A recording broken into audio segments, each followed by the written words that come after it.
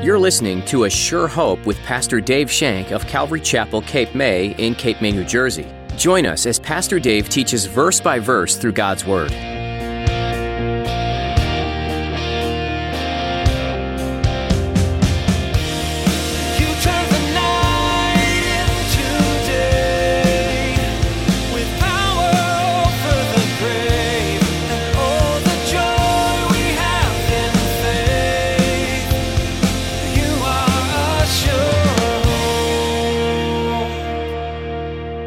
Received the Father's words.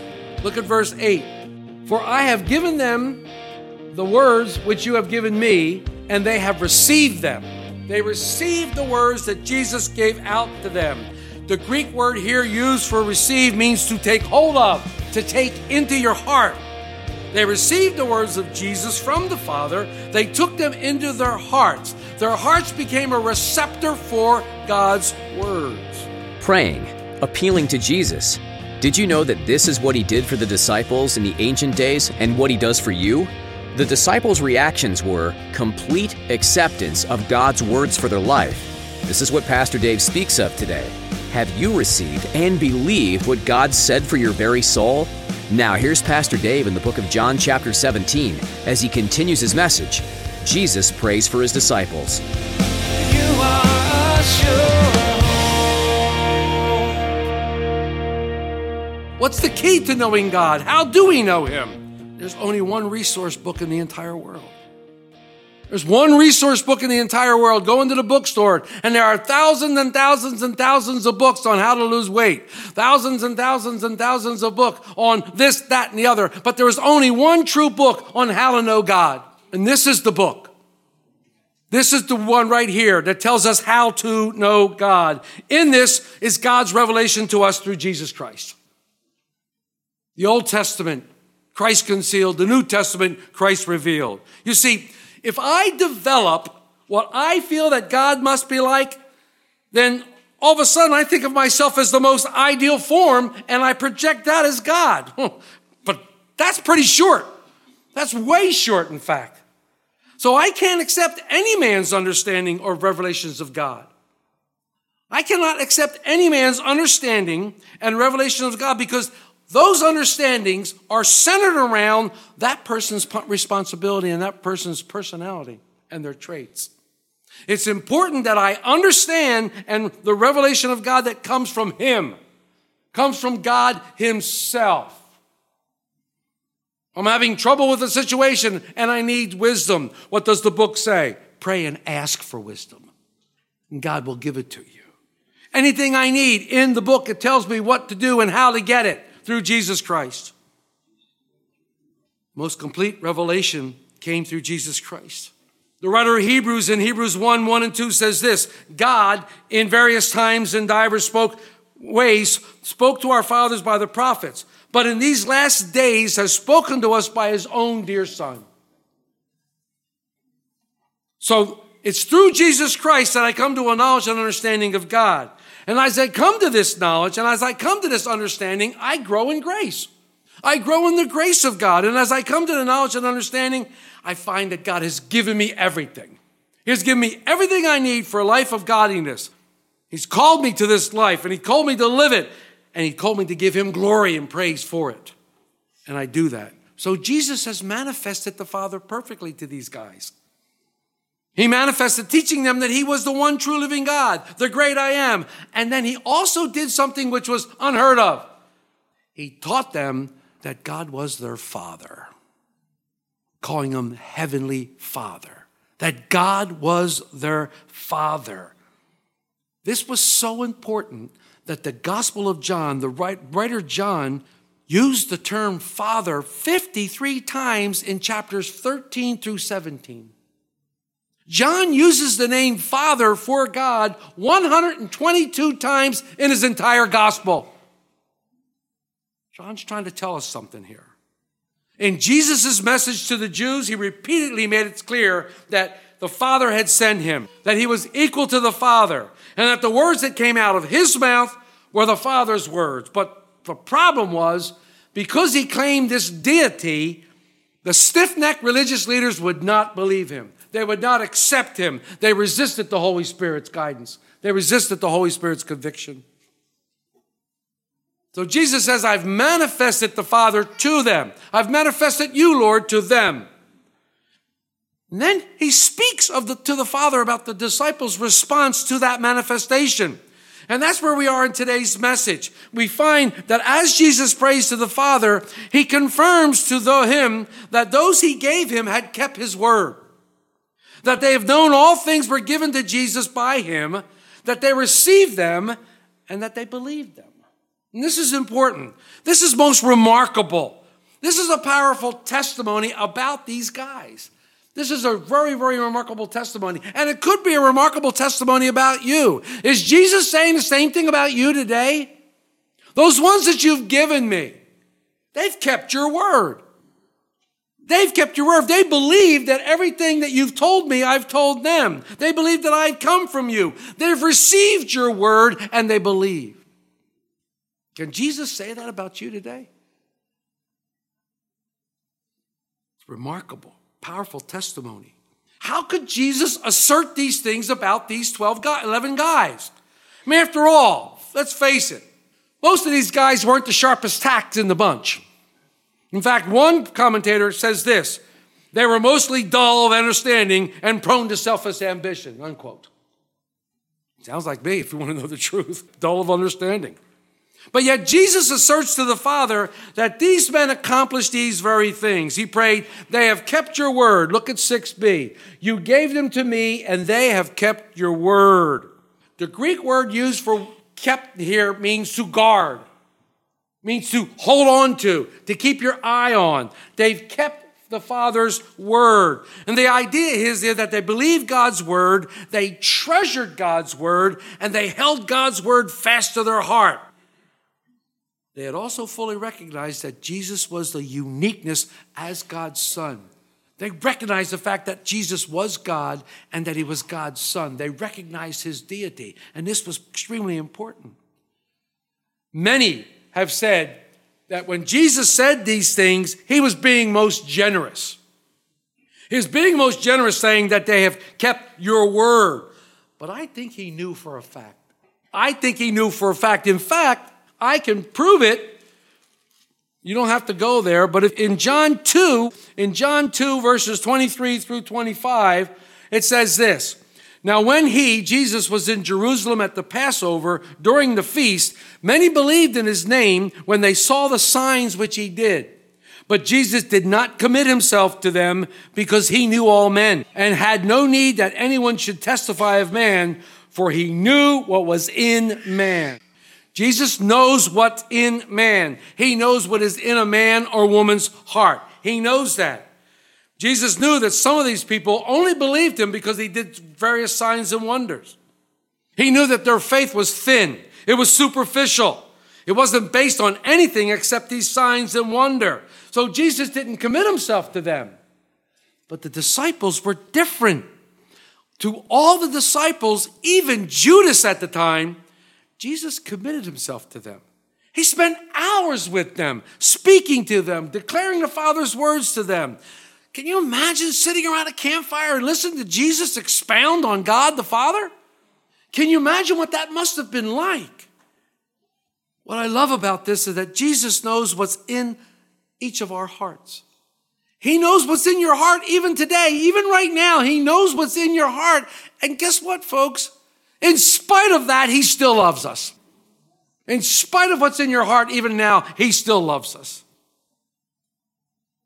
Jesus knows the worst, but he also sees the image of God in each of us.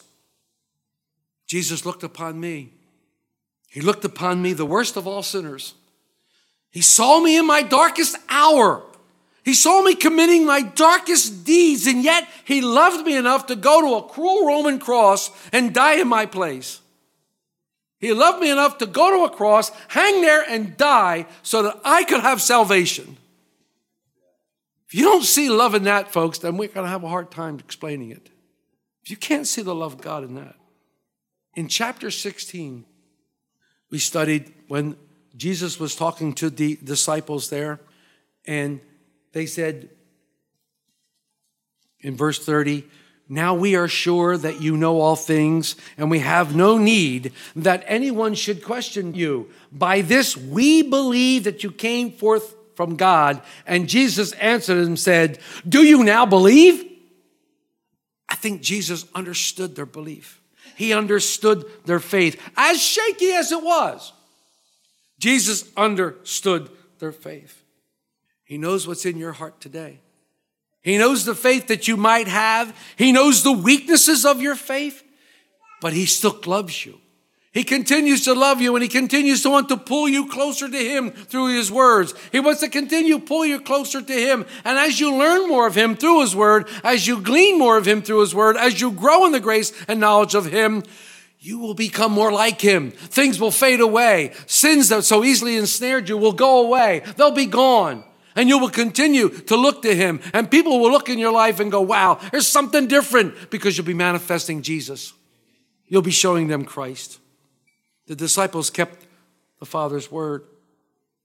The disciples also had knowledge. Look at verse 7. Now they have known that all things which you have given me are from you. Now they know. The disciples professed this understanding, and Jesus was satisfied that it was true. So far as possible at this stage in the game. Like I said, he knew their faith was shaky at best, but he accepted it. Is your faith shaky today? Jesus will accept your faith, as little as it may be. He will accept as little as your faith may be, and he can work with that and make that grow in your heart. He will accept it for you. I love Peter's remarks. After the Lord spoke about eating his flesh and drinking his blood, there were so many people there. There was such a crowd there. And Jesus said this, and all of them left. All of them walked away because it was a hard thing. And there was only the 12 left. And yes, Judas was there at that time. And they left. I don't think Peter truly understood what was going on either. He didn't understand the spiritual emphasis that the Lord was saying. But they loved him so much. They loved Jesus so much. And they were going to stick with him through thick and thin. And we read in chapter 6, verse 68, when Peter answered him, Lord, to whom shall we go? You have the words of life. He knew where life came from. He knew where life existed. It existed in the words of Jesus Christ. Do you know that today? Do you know that today? Can you say to Christ, where can I go? You have the words of life. Peter did. He made that profession. Time and time again, Jesus told the disciples that everything he said, everything he did came from the Father. Jesus was totally dependent on the Father. And I pray that the words that I speak would be the Lord's words, not my words. The last thing you need to hear is from me. What you need to hear from is God. What you need to hear from is the Holy Spirit. And I pray that I could step aside and let the Holy Spirit speak. Now, it's obvious from Scripture that the disciples didn't fully understand everything that Jesus was saying or doing. But they were convinced of his deity, and they were convinced that he came and was sent by the Father. This was a huge step of faith for them. And they only further reflects the unity between the Father and Son. They realized that the Father and Son was one. They realized Jesus' deity. So the disciples kept his word. They had known that all things were given to Jesus by the Father, and they received the Father's words. Look at verse 8. For I have given them the words which you have given me, and they have received them. They received the words that Jesus gave out to them. The Greek word here used for receive means to take hold of, to take into your heart. They received the words of Jesus from the Father. They took them into their hearts. Their hearts became a receptor for God's words. And, as I said, in Acts 17, didn't think I was going to get there, did you? In Acts 17, Dr. Luke is writing about the missionary trip to Berea in Acts 17. In Acts 17, in verse 11, Luke is writing about this. And actually, he says in 17, he says, now, therefore, he reasoned, 17:11, I'm sorry. He's talking about ministering in Berea. He said, these, talking about the Bereans, are more fair-minded than those in Thessalonica in that they received the word with all readiness and searched the scriptures daily to find out whether these things were so. They received the word of God. They received it as it was, the word of God. They realized there was something special about Paul's words, and they received them. This is what's happening here. These disciples received Jesus' words because they knew it came from God. He knew that these were holy words. These were strong words. They received the words with readiness. When Paul preached, they had open hearts, but they also received it with clear heads. Some of us have clear heads but closed hearts, and we don't receive the words with readiness. We spoke about this before. Do you come in ready to receive the word of God? Do you come in ready to worship the Lord in spirit and truth and then receive anything that God might want to say to you? Are you ready to receive it? The disciples were willing to hear it, and they grasped the meaning of it. They didn't shut their eyes against the light. They allowed the Holy Spirit to be their guide into the truth about who Jesus really was. They didn't pick quarrels about the word. They didn't find fault. They welcomed it as it was, the true word of God. Receiving the word of God is so important in our lives. So important. So Jesus prays to the Father and says, the men given to him kept the word. They had knowledge that Jesus came from God. They received the word, and finally, they believed. Look at the end of verse 8. For I have given them the words which you have given me, and they have received them, and have known surely that I came from you, and they believed that you sent me. They believed. Obviously, the word believe means to place their faith in. They placed their faith in Jesus Christ. And I love Jesus' reaction. Do you now believe? Jesus never doubted their faith. He knows what was in their heart. He also knows that very soon after their faith is going to be severely tested. He knew the test that lay ahead. And I love what he said to Peter. Remember in Luke's gospel, Jesus says to Peter, Peter, Simon Peter, Satan has asked for you. He would like to sift you as wheat. Can you imagine hearing that from the Lord? Did Simon Peter look at him and go, humana, humana, humana, humana? What did Simon Peter say at that time? But right after that, Jesus says, but when you return, feed my sheep. When you return. See, the Lord knew that although Simon Peter's faith was going to be shaken to rock bottom, he knew that he would be down and out for the count. He knew that he would just fall flat on his face. He knew he would return. He knew he would return. Does he know that about you? When you reach that breaking point, and maybe even you break, does he know you'll return? Does he look at you and go, it's okay, I know you'll be back. I know you'll return to me because I still love you. Even in the midst of your falling right now, I love you. I'm there to pick you up. I'm there to pick you up and dust you off and tell you how much I love you. I'm there to pick you up and dust you up and go, look, I did that for you. Buckle up, buttercup. Come on. Get with the program. He's there for you. Always. What happened after the resurrection? What happened after Jesus' ascension? What happened after the day of Pentecost? Man, you see these guys, they're on fire. They're on fire for the Lord. They're filled with the Holy Spirit. They're speaking in tongues. 3,000 people get saved the very first day. The next time, 5,000 more are added. People are being added to the church daily because they're living a life that Christ has given them, and they're manifesting Christ in that life. And they're showing all these things because of the faith they have. And look back on them. Peter fell, hit the dirt with his nose down. But God raised him up. Because on that first day, who did the preaching? Peter. God's not done with you. Don't ever think God is done with you. When you see him face to face, know that he's done with you. He's not done with any of you. Let me ask you, do you keep God's word close to your heart? Do you keep it close? Is God's word special to you? Do you think God's word is precious? Is it a precious treasure? I know someone, not me, but I know someone who won't even put this book on the floor. I'm not making an edict, thou shalt not put the book. No, I'm not making that. But I do know someone who values this book so much that they will not lay it on the floor. What an example of loving the Word of God that much, of understanding exactly what that is and how much it means to us. Do you love the Word of God like that? This is not just some book.